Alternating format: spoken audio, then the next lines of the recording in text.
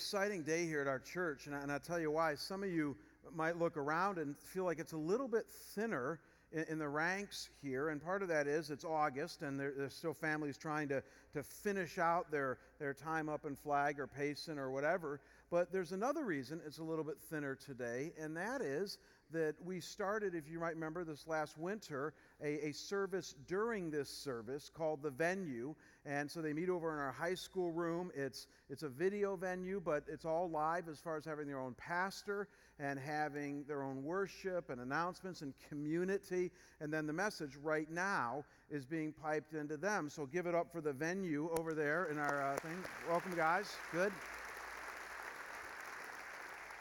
But it's also thinner in our ranks here this morning because as we've been talking about multi-site for the last year, the fact that we've secured some land over at Cactus and 25th Place, and we're going to be starting another campus there in September.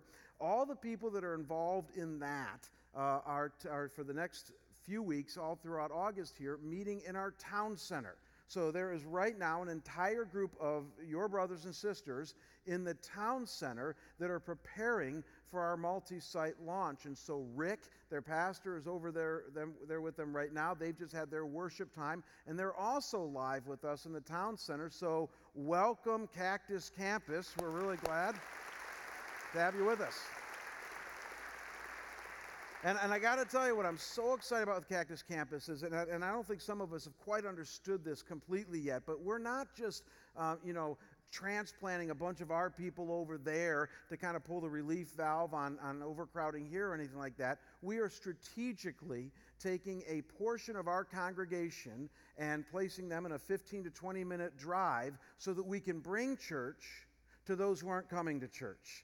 Kind of our motto is, if they won't come to us, we'll bring church to them. And Rick gets that, and his core team get that. And so they're not going there just to have fun and eat ice cream and have a nice building and do church. They're going there to reach that community for Jesus Christ. Amen? And they're doing that as Scottsdale Bible Church. This is different from a church plant. This is still Scottsdale Bible Church. We're just starting a new campus. So the same teaching will be done over there. It will be done via video, live. But everything else will be personal and organic. They'll have their own pastor and staff and ministries. But it'll be done the way it's done here primarily at Scottsdale Bible Church. Same church, just a different location. So some of you in the coming weeks and months might want to also check it out on the odd Sunday, especially if you live over there and you're running late. So you might want to just say, hey, we got a Cactus Campus. It's right next to ACU, Arizona Christian University, and stop by there. But we are so excited about what is happening over there. Pray for the building. As you know, we took an Episcopalian church that had shut down about a year ago and secured it through the archdiocese there.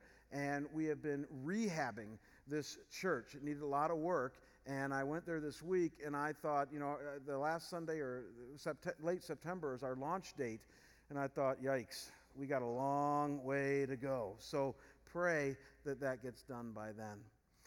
We started a new series last Sunday called I Am, and it's simply on identity, on our identity as those made in the image of God, our identity as followers of Jesus Christ. If you don't get it, you'll get it as we go along today, and it's a great series out of the book of Romans. So would you bow with me right now and let's pray. Father, it's exciting to see a lot of stuff going on in our body, in our congregation here. Lord, there's always a buzz and excitement over in our venue. Lord, and now there's a buzz and excitement in the town center as we anticipate joyfully and with a lot of excitement the multi-site, the Cactus Campus that'll be starting here in just a few weeks. And so, God, we pray that you continue to bless them, bless Rick and his team and all the leaders and the people over there, Lord. May you continue to raise the excitement and joy that they have and prepare them, Lord, for the significant work that you're going to allow them to be a part of by the power of your Spirit over in North Phoenix. Father, I pray that as we who are still here would just continue to feel, Lord, very close with them as our brothers and sisters in Christ and continue to support them through prayer. As we turn to your word, Father, right now we pray that you speak to our hearts and our minds. By the power of your Spirit, may we understand rightly what you have revealed and apply it diligently to our lives. And we pray this in Christ's name. Amen. So, as I mentioned last week, America is a weird country in the sense that ever since the founding of our country, we have been an identity-laden country. But we have. But one thing you can say about Americans, amidst all the good and the bad, is that we knew our identity very early on as a country, and we've continued on with that. I mean, we were founded on kind of rebelling against and leaving Great Britain or England. And ever since then, we've been forging an identity, a pioneering identity as a country. And one of the blessings in that is that means for those of us who have been born here in the United States, is that we've been born into an environment where we're taught that it's a good thing to pursue some markers for your identity. It's good to ask yourself the question, who am I and what makes up my personhood? Who am I and what is it that makes me tick? For the purposes of this series, it's good to fill in the blank when it comes to that statement, I am, that you see there on the screen. And that's the question I want you to wrestle with right now, that if you and I were having a cup of coffee, and I said to you, fill in the blank for your life, give me your core identity by telling me who you are, say I am, and then fill in the blank. And again, for Americans who are really good at this, we have no end to the list of culturally entrenched descriptors that fill in the blanks on I am. If you and I were having a cup of coffee, you might begin by saying, well, I'm a doctor, or a teacher, or a lawyer, or a business person. You might get more relational and say, no, I am a father, or a mother, or a sister, or a brother. I am a good friend to those around me. You might tell me a little bit about your personality. You might say I'm an introvert or an extrovert, an outgoing person or a shy person. You might get all political on me and tell you, you know what, Jamie? It's important for you to know I am a Republican or a Democrat or an independent or whatever it is for you. You might start telling me about your hobbies. I'm really good at this. You might tell me about your relational past. I am divorced. I am married. I am currently single. You might tell me about your religion. I'm religious or not very religious. You might even tell me a little bit about how you come across to others. You might say, I am goofy and fun-loving, or I'm serious and, quite frankly, boring. On and on. You would have no list or end of the list of descriptors for you to tell me about yourself. It's one of the great things about growing up in this country is that we're really good at trying to get to our identity. We have a lot of things we could fill in the blanks when it comes to I am. And yet, God comes along in His Word, the Bible, 66 books that make up His Word, and believe it or not, He also has a list of descriptors that He wants us to use in filling in the blanks on I am, and it has nothing to do with our temperament or our political persuasion or even our relational base. No, God, who flies at 40,000 feet, figuratively speaking, and sees all the big picture, has a list of descriptors that take us deeper. He has a list of descriptors that doesn't just stop at what you do or what your bank account is or what your relational history is, as important as all of that might be. No, God says, I have a list of descriptors that you can fill in the blanks with when it comes to I am that will truly help you get to the core of your identity, of who I made you to be, who you've become through lots of experiences that you have had, and who I want you to be in my Son, Jesus Christ. Truly, the Bible is a book of identity. It's a book on helping you and I discover our identity as human beings, creations of Almighty God. And so we began last week, we're using the book of Romans to guide us in this, taking a look at the first identity marker that God lives us, and we filled in the blank like this. We said, I am an image bearer. An image bearer. That's the first thing that Romans teaches us, the New Testament book of Romans, that ever since the creation of the world, Romans 1:20, we have been made in the image of Almighty God. And we started on a very, very good note. But we asked the question, what is it that makes you and I so very different from the animal kingdom and from all other creation around us? How is it that we know that we know? How is it that we can seek meaning and purpose on a subjective and spiritual level? How is it that we can have a feeling base that goes deeper than anything else in all of creation? How is it that we can be altruistic and self-sacrificial, even other-centered in all that we do? Where does all of that come from? Is that just genetic engineering? Or could there be a master design behind it? And we noted that the Bible says it's master design, that God has his stamp, his image on human beings, and that's what makes us so incredibly unique. I am an image bearer, valued, loved, made in the image of God. And this forms the first identity statement in this series. Now, as most of us have also learned in life, however, with the good comes the, finish it with me, bad, right? With the good comes the bad.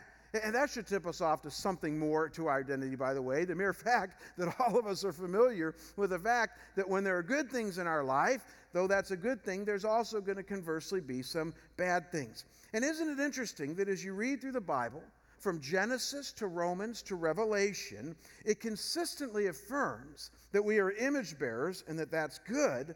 But then right on the coattails of this, it also affirms a second thing about us, something that most don't like to talk about in polite society, but it's actually very life-giving because it gets to our core reality and identity, and it helps us to find life in the end. You'll see what I mean as we go along. And so, in defining this core reality, we would say it like this, that all image bearers are likewise fallen into a condition of ingrained sinfulness. I've chosen each word there very carefully. All image bearers are fallen. That's why we're going to affirm the statement, I am fallen into a condition of ingrained sinfulness. This is where the biblical worldview, folks, clearly and unambiguously answers the question, what's wrong with this world? And by extension, what's wrong with us? And it says that if you can humble yourself and affirm the statement, I am fallen, you're now halfway home when it comes to your identity. If you brought a Bible with you this morning, I want to move ahead a couple of chapters in Romans to chapter 3. We're going to skip around a little bit in this series. We're going to come back to chapters 1 and 2 in the coming weeks in a substantive way. But for today's purposes, I want you to go to chapter 3, and I want to look at just one verse out of chapter 3 and then one verse in a few minutes out of chapter 6. Verses that many of you might be familiar with because they're kind of core verses to the Christian gospel. But I want to flesh them out a little bit deeper today. Romans 3, verse 23. And let's read what it says about human beings and what has happened to us. It's very short, but very power-packed, and it says this, for all have sinned and fall short of the glory of God. For all have sinned and fall short of the glory of God. Now, if you've been a Christian for any length of time, almost surely you have heard this passage before, but let's break it down and understand the logic of what is being said here. So notice first just those first four words, for all have sinned. All have sinned. Now, that word sin here is the Greek word hamarton, and it literally means to do wrong, to fail, to miss the mark. It carries with it the idea that you were aiming at something like a runner, this is the Olympics week, like a runner aiming for the finish line, but you didn't quite make it. You veered off course. You didn't finish the race. You didn't get to the finish line. Don't miss this. This is very important. It's not saying that you just didn't earn a medal, like you came in 8th place or something like that and just didn't finish very strong. This word literally means you didn't finish at all, that you fell very short, that you sinned and you missed the mark. And so in using this word sin in Romans 3 here, it's telling us that all of humanity, this same humanity that started out as perfect image bearers, has veered off course, having not lived up to what it means to be in the wonderful image of Almighty God. We have fallen from the wonderful heights of what God originally intended us to be as those made in His image. You know, I believe the great Protestant Reformation of 500 years ago nailed it when folks coming out of the Reformation started to use a phrase to describe our fallenness that was very accurate, and the phrase was total depravity. Total depravity.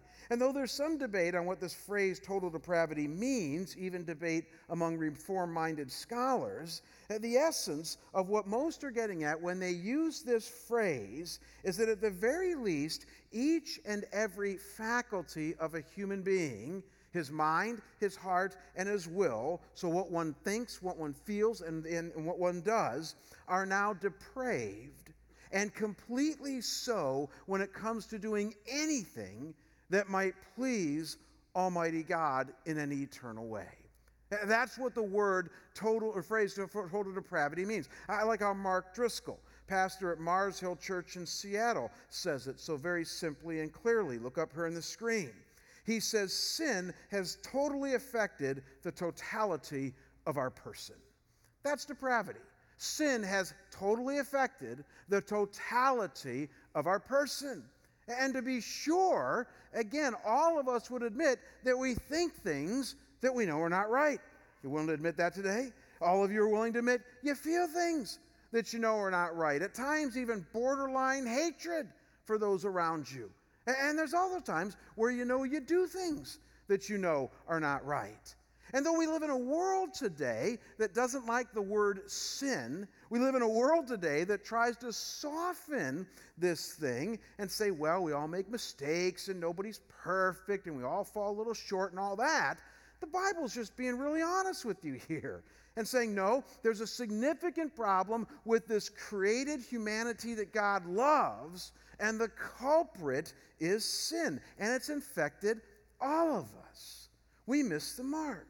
So as Paul the Apostle would say when he was wrestling with this in his own life, later on in Romans 7, he says, for I do not do the good that I want, but the evil I do not want, I end up doing.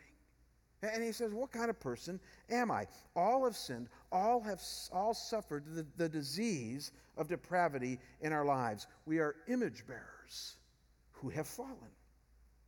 If you're still unconvinced, and even to see this more deeply, look at the second line of logic that Romans 3:23 uses to show us this, when it says even further that not just do we have sinned, but then it fills in the gaps by saying that we fall short of the glory of God.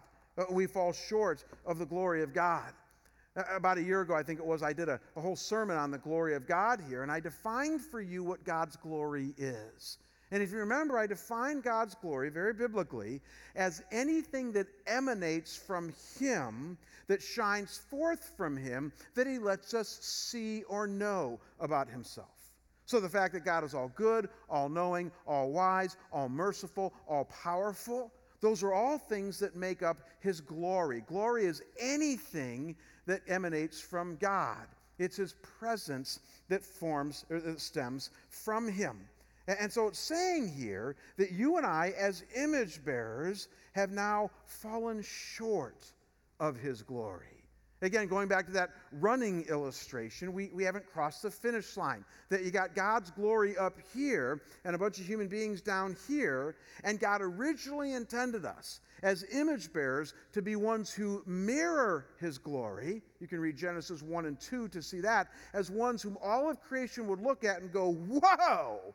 God is like that? They look at human beings and go, God is like, that's really good. That's what God is like. He made us to be ones who mirror His glory. But He says now, as a result of the fall, all human beings fall short of His glory. God made us to reflect His glory, and we are now ones who at times don't reflect it very much at all. And here's the real rub for most of us that think in kind of a Western way. I don't mean Western United States, Western part of the world, Americans and Europeans. And that is that we tend to focus on the differences among us as human beings, where God tends to see all of us lumped together from sort of a bird's eye perspective. What do I mean by that? See, one of the things I think is a problem for us when we have any discussion on sin or fallenness is that we tend to be very comparative to those around us. Whereas if we're reading Romans 3:23 part B here correctly, God's main concern is that all of us fall short. Our main concern is, I hope I'm a little bit better than my neighbor. And that's the way that most of us tend to think. And it robs us of this core reality. And so we tend to focus on the subtle and even at times not so subtle differences between us and those around us. So we compare, say, Billy Graham with Mick Jagger, and we say, my gosh, isn't there like a huge difference between them? And as long as I'm a little bit closer to Billy Graham, then I guess I must be doing pretty well. But from God's view, what you need to see is that though he does see those differences, he further sees the one big elephant in the room, and that is that though there might be subtle differences between us, we all have one thing in common: we fall short. So God's measuring stick for our lives is not the differences between us or any elements of his creation. No, his measuring stick is only and always his glory. And once we see that, we see then how all of us are fallen. I put a ladder up here on the stage here to try to illustrate this in a way that we can visualize this, because this is a really important point that Romans is making. So as you look at this ladder here, I simply want you to pretend that this ladder is sort of the full scale of morality, goodness, being, purpose, meaning, of all of known and unknown reality. And at the very top of this ladder, we obviously have God. God would be at the top of it. God is in all. He is all. He is before all. God is outside of all. And so God is the pinnacle of all that there is. And then below God, you would have all varying degrees of morality and the way that we have fallen. And so I started to think, like, you know, if you had to put something at the opposite of God, at the way bottom of the scale, certainly you'd pick Satan from the Bible. But if you had to pick some human being, you'd probably be tempted to pick somebody like Adolf Hitler, right? Is that fair to do? So you think of like the worst person in all of history, you'd think of Mussolini, Stalin, Attila the Hun, and Adolf Hitler. And so if you and I had to put this on a scale, we'd say God is up here, and like one of the lowest parts of all of humanity would be Hitler. But then tell me if this isn't true. What we tend to do in our thinking then is we say, well, who would be then kind of like one of the greatest human beings that ever lived? Who'd be like one of the most moral people that ever lived? And you'd probably land maybe on Billy Graham, right? I mean, Billy Graham, it's hard to argue with Billy Graham. He's really moral. He's very spiritual. He's preached the gospel to more people than anybody in the history of the world. He's got impeccable integrity. I mean, he's just a wonderful, wonderful human being. And so if we had to put it on a scale, we might say, let's not put him like right under God, that'd be heresy, but we might say that Billy Graham, you know, maybe makes it halfway up the scale there. And that Billy Graham is pretty high up when it comes to human beings. So now you got God, and you got Hitler, and you got Billy Graham. And here's where it really gets interesting. Because what you and I do in our lives then is we start placing anybody and everybody we know somewhere on this scale. So that shock jock, Howard Stern, we might place him just a little bit above Adolf Hitler, right? I mean, the guy is admittedly decadent. I mean, just decadent. He just puts it in your face, and it just offends everybody and everybody. So we might say, you know what, Howard? You know, you're not Hitler, thank goodness, but, you know, you're not much better than that. And then what we do is we say, you know what, and I got to tell you, my neighbor throws a lot of parties. I mean, my neighbor is just, you know, and when I'm leaving for church on Sunday, the guy is snoozing, and he's never going to church, and I hear he's struggling with his wife, and so, you know, my poor neighbor, I mean, again, he's not Howard Stern, but he probably listens to Howard Stern, so I'm going to put him, like, maybe right about there. And then you got this coworker, right, at work, you know, that, oh, my gosh, their life's a mess, and they're a gossip. And so, you know, your coworker's not quite as bad as your neighbor, but you'd be tempted to put your coworker right about there. And here's where it really comes to a head. then you say, and I am right about here. Right? That's what we do, especially as church people. Now let's put this together, because this is very interesting. All of a sudden now we have this gradated scale here of all different kinds of morality and goodness and relationality and all of that built upon our value system.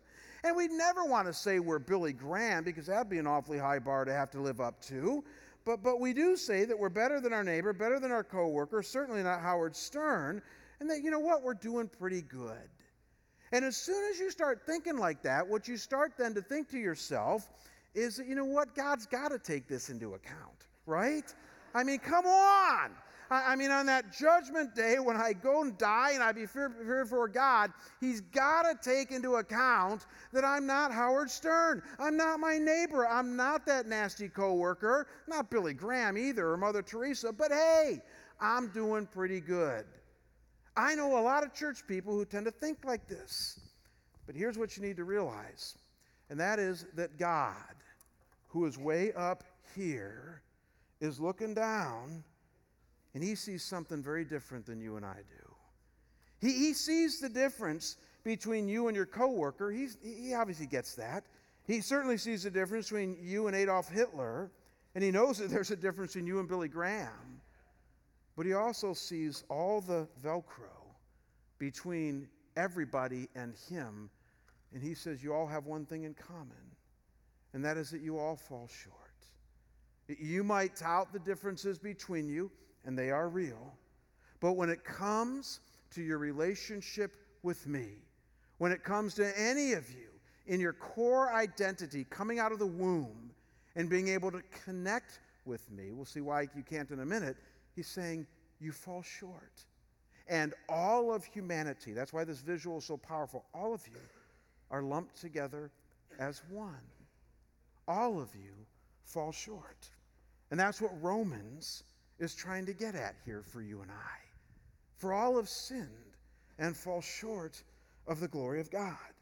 And the reason that that is so important, folks, is because once we get this, we're ready for the result of this equation. And the result is point 2 this morning. And the result is that our fallen nature separates us from God, others, and even ourselves. It separates us. That's why this chasm is here between God, others, and even ourselves. I'm not going to spend a lot of time on this morning for time's sake, but this is one truth that I find most people, almost everybody, at some point in their life is willing to admit.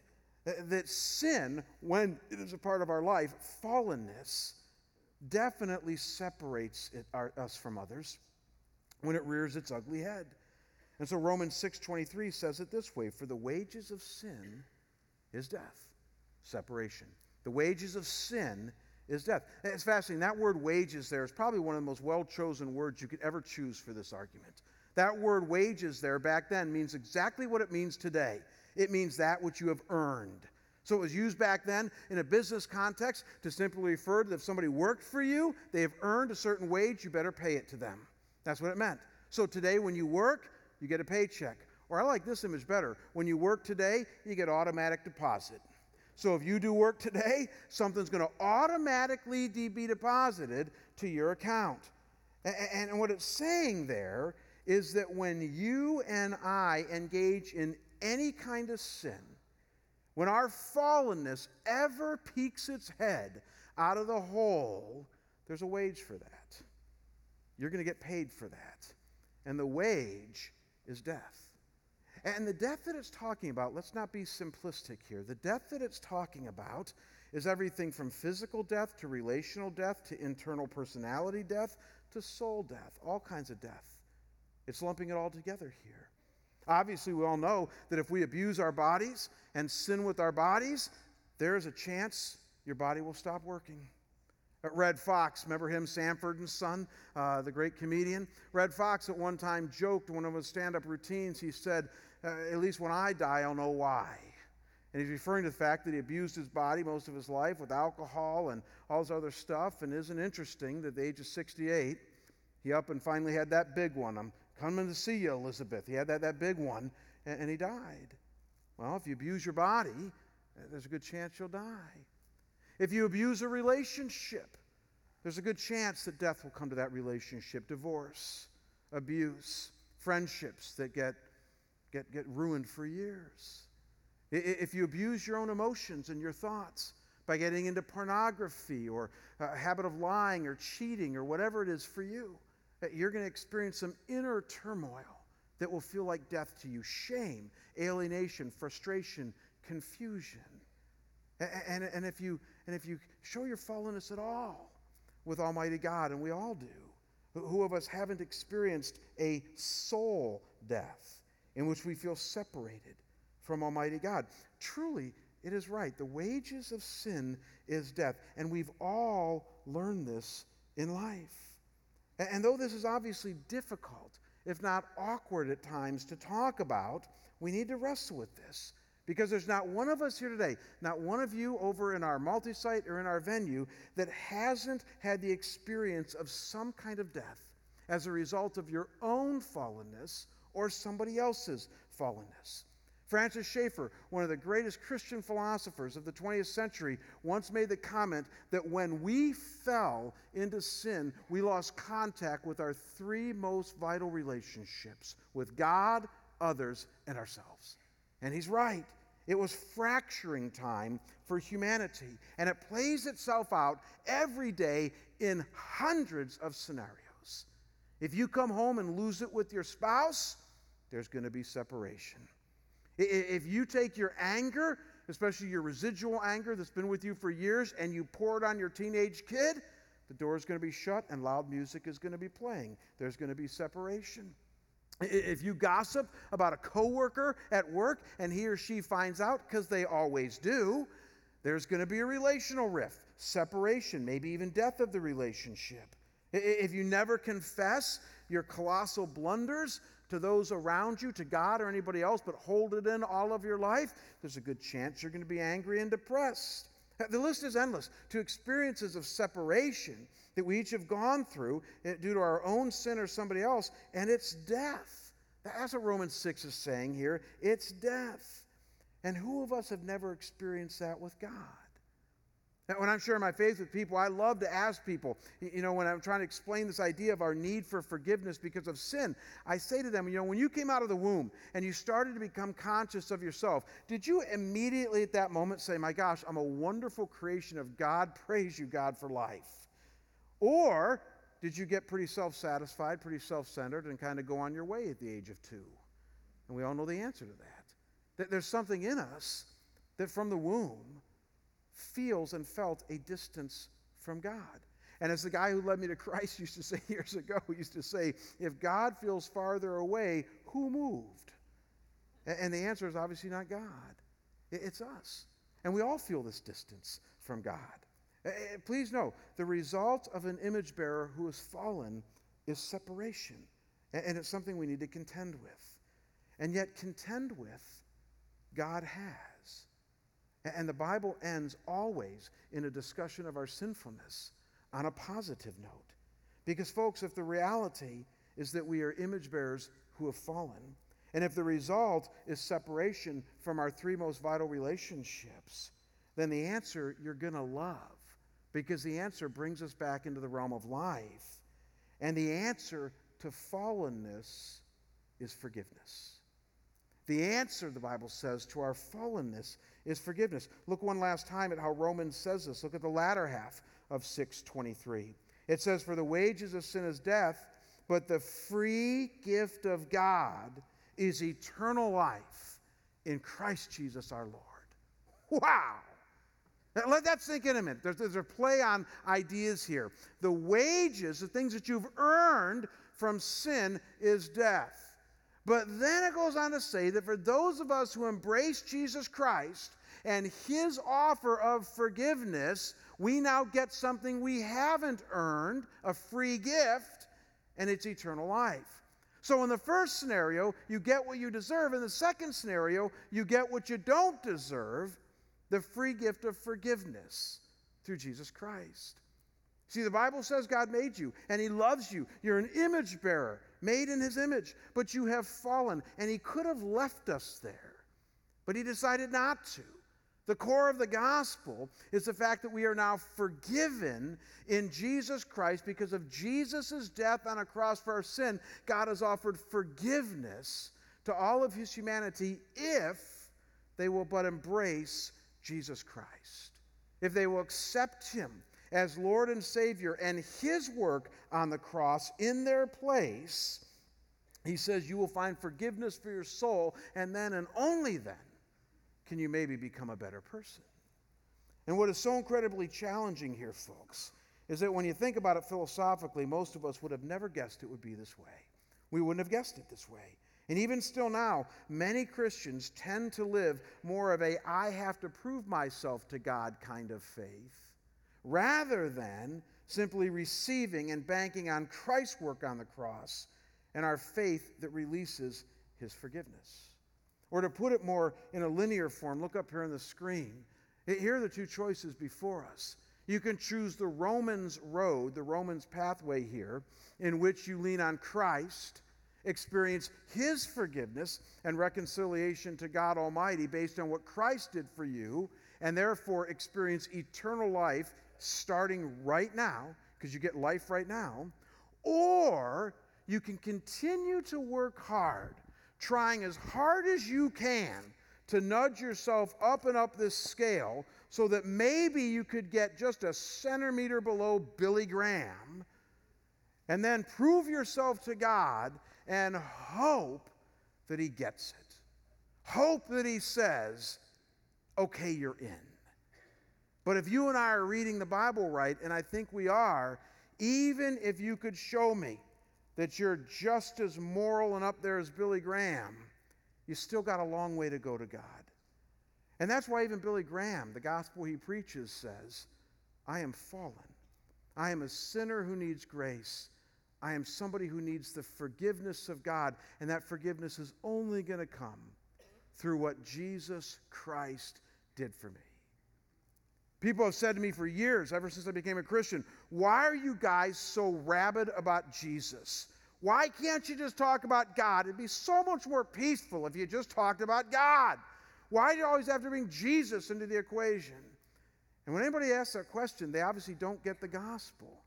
Because without Jesus, without the second person of the Trinity coming to this earth and being our sin bearer, let that image burn on your brain. We were made as image bearers, but we now need a sin bearer, somebody to forgive us in order to be brought to God. Without Jesus, there is no forgiveness of sin. There is no dealing with the fall. There is no reconciliation with God. And so only in Jesus Christ, the Bible says, are you going to find the life that you're looking for. And get this, folks, this we have to wrestle with as we wrap this up. It's only through faith in Jesus that you secure your salvation. And that's what scares me about many of you. There are times, and as I've been your pastor for the last 5 years, that I've asked you guys questions individually on a regular basis where I've said, even if you've been a Christian and you go to church and you attend Bible study, you serve at neighborhood ministries, and you tithe 10 on the gross and do all the things that you think are the right things to do, I've asked people, well, if you were to die today, why would God allow you into heaven? Why would He say you're in? And I can't tell you how many times I've heard good church-going folks say, well, I've been here 42 out of 52 Sundays, and I serve with my gifts and passions, and I give. And then I hear this all the time, and I got a really good heart, and I try hard. And I go, wow, if it's possible, you just gave the absolute wrong answer. If it's possible, you've been engaging in an adventure in missing the point. That what God says is that if you're ever tempted to say that the reason He would accept you is because of anything that you have done to prove yourself to Him, you don't get the gospel. And quite frankly, I wonder if you're saved. I'm not trying to scare you. Just reality time, folks. Those who are saved, those who know that they have eternal life, don't bank on anything they have done except their receiving of what Jesus has done. That's the gospel. The gospel is you saying to God, I am fallen, and I'm so short of your glory that there's nothing I can do. There's too much Velcro. There's nothing I can do, God, to climb the ladder anymore. I've tried that game long enough. And God comes along and says, my son, my daughter, you're spot on right. I love you. And that's why I gave you Jesus. Lean on him. Accept him. Make him your Lord and Savior, because it's through his provision that I now accept you. It's through him that I now see you. And it's through him that you're going to gain entrance into my kingdom. That's so clear in the New Testament, that it's all about Jesus. And so throughout this whole series, as we go through each leg of what Romans teaches us about our identity, I'm going to give us a chance to receive Christ each week. This is going to be a great outreach, evangelistic, whatever words you might use, series for us as a church. But today I want to do kind of something different. I'm not going to do an altar call, though we're going to probably do one of those in a few weeks. I'm not going to have every head bowed and raise hands and fill out cards, though we might do some of that stuff. Today I want us all to bow in prayer as we close our service today, and multi-site venue, I want us to bow in prayer. And I want to pray a prayer for me, for you, that is a prayer of receiving what Jesus Christ has done for us. And maybe for some of you, this will be the first time that you pray this prayer. Maybe for some of you, you've banking on so much of your own ingenuity, your own works, kind of mixed in with Jesus. This is where it gets really hard. You've kind of mixed Jesus and your good works, and you think that you're saved, but you're not. Until you bank fully on Jesus and his provision, you're not assured of eternal life. Today, I want to help you be assured. Would you bow with me and pray? Father, I know for me 31 years ago when somebody explained to me this gospel with clarity that we have done today, that it's not about me, it's not about my good works or lack of good works, but it's about what Jesus has done for me. God, the light went on in my head and I said, that makes sense. That I can accept. Him I can accept. And I thank you, Lord, that on March 11th, 1981, I prayed a prayer similar to what we're going to pray right now in receiving Jesus Christ. And Lord, if I don't miss my guess, there are some really good-hearted people here today that really are more moral than their neighbor, their coworker, certainly some of the celebrities that we have around us. But Lord, maybe for the first time they're seeing that they have a long way to go to your glory. And they'll never make it. They'll never make it unless they claim the work of Jesus and his provision for them on the cross and his sinless life. And so, Lord, we would pray it like this. We would say, thank you, God, for revealing to us that we're fallen. It's a hard thing to admit, but we know it's the first step toward life. Thank you for revealing to us our true nature. And Lord, we realize that in our fallenness, there is no way that on our own, even with a little help, that we could get all the way up to your glory. But we know that's the standard as image bearers. And Lord, we know that the provision of Jesus Christ has been given for us. And God, we thank you for him. We thank you that he is the one who paid the penalty for our sin. He is the one that bore our sin on the cross.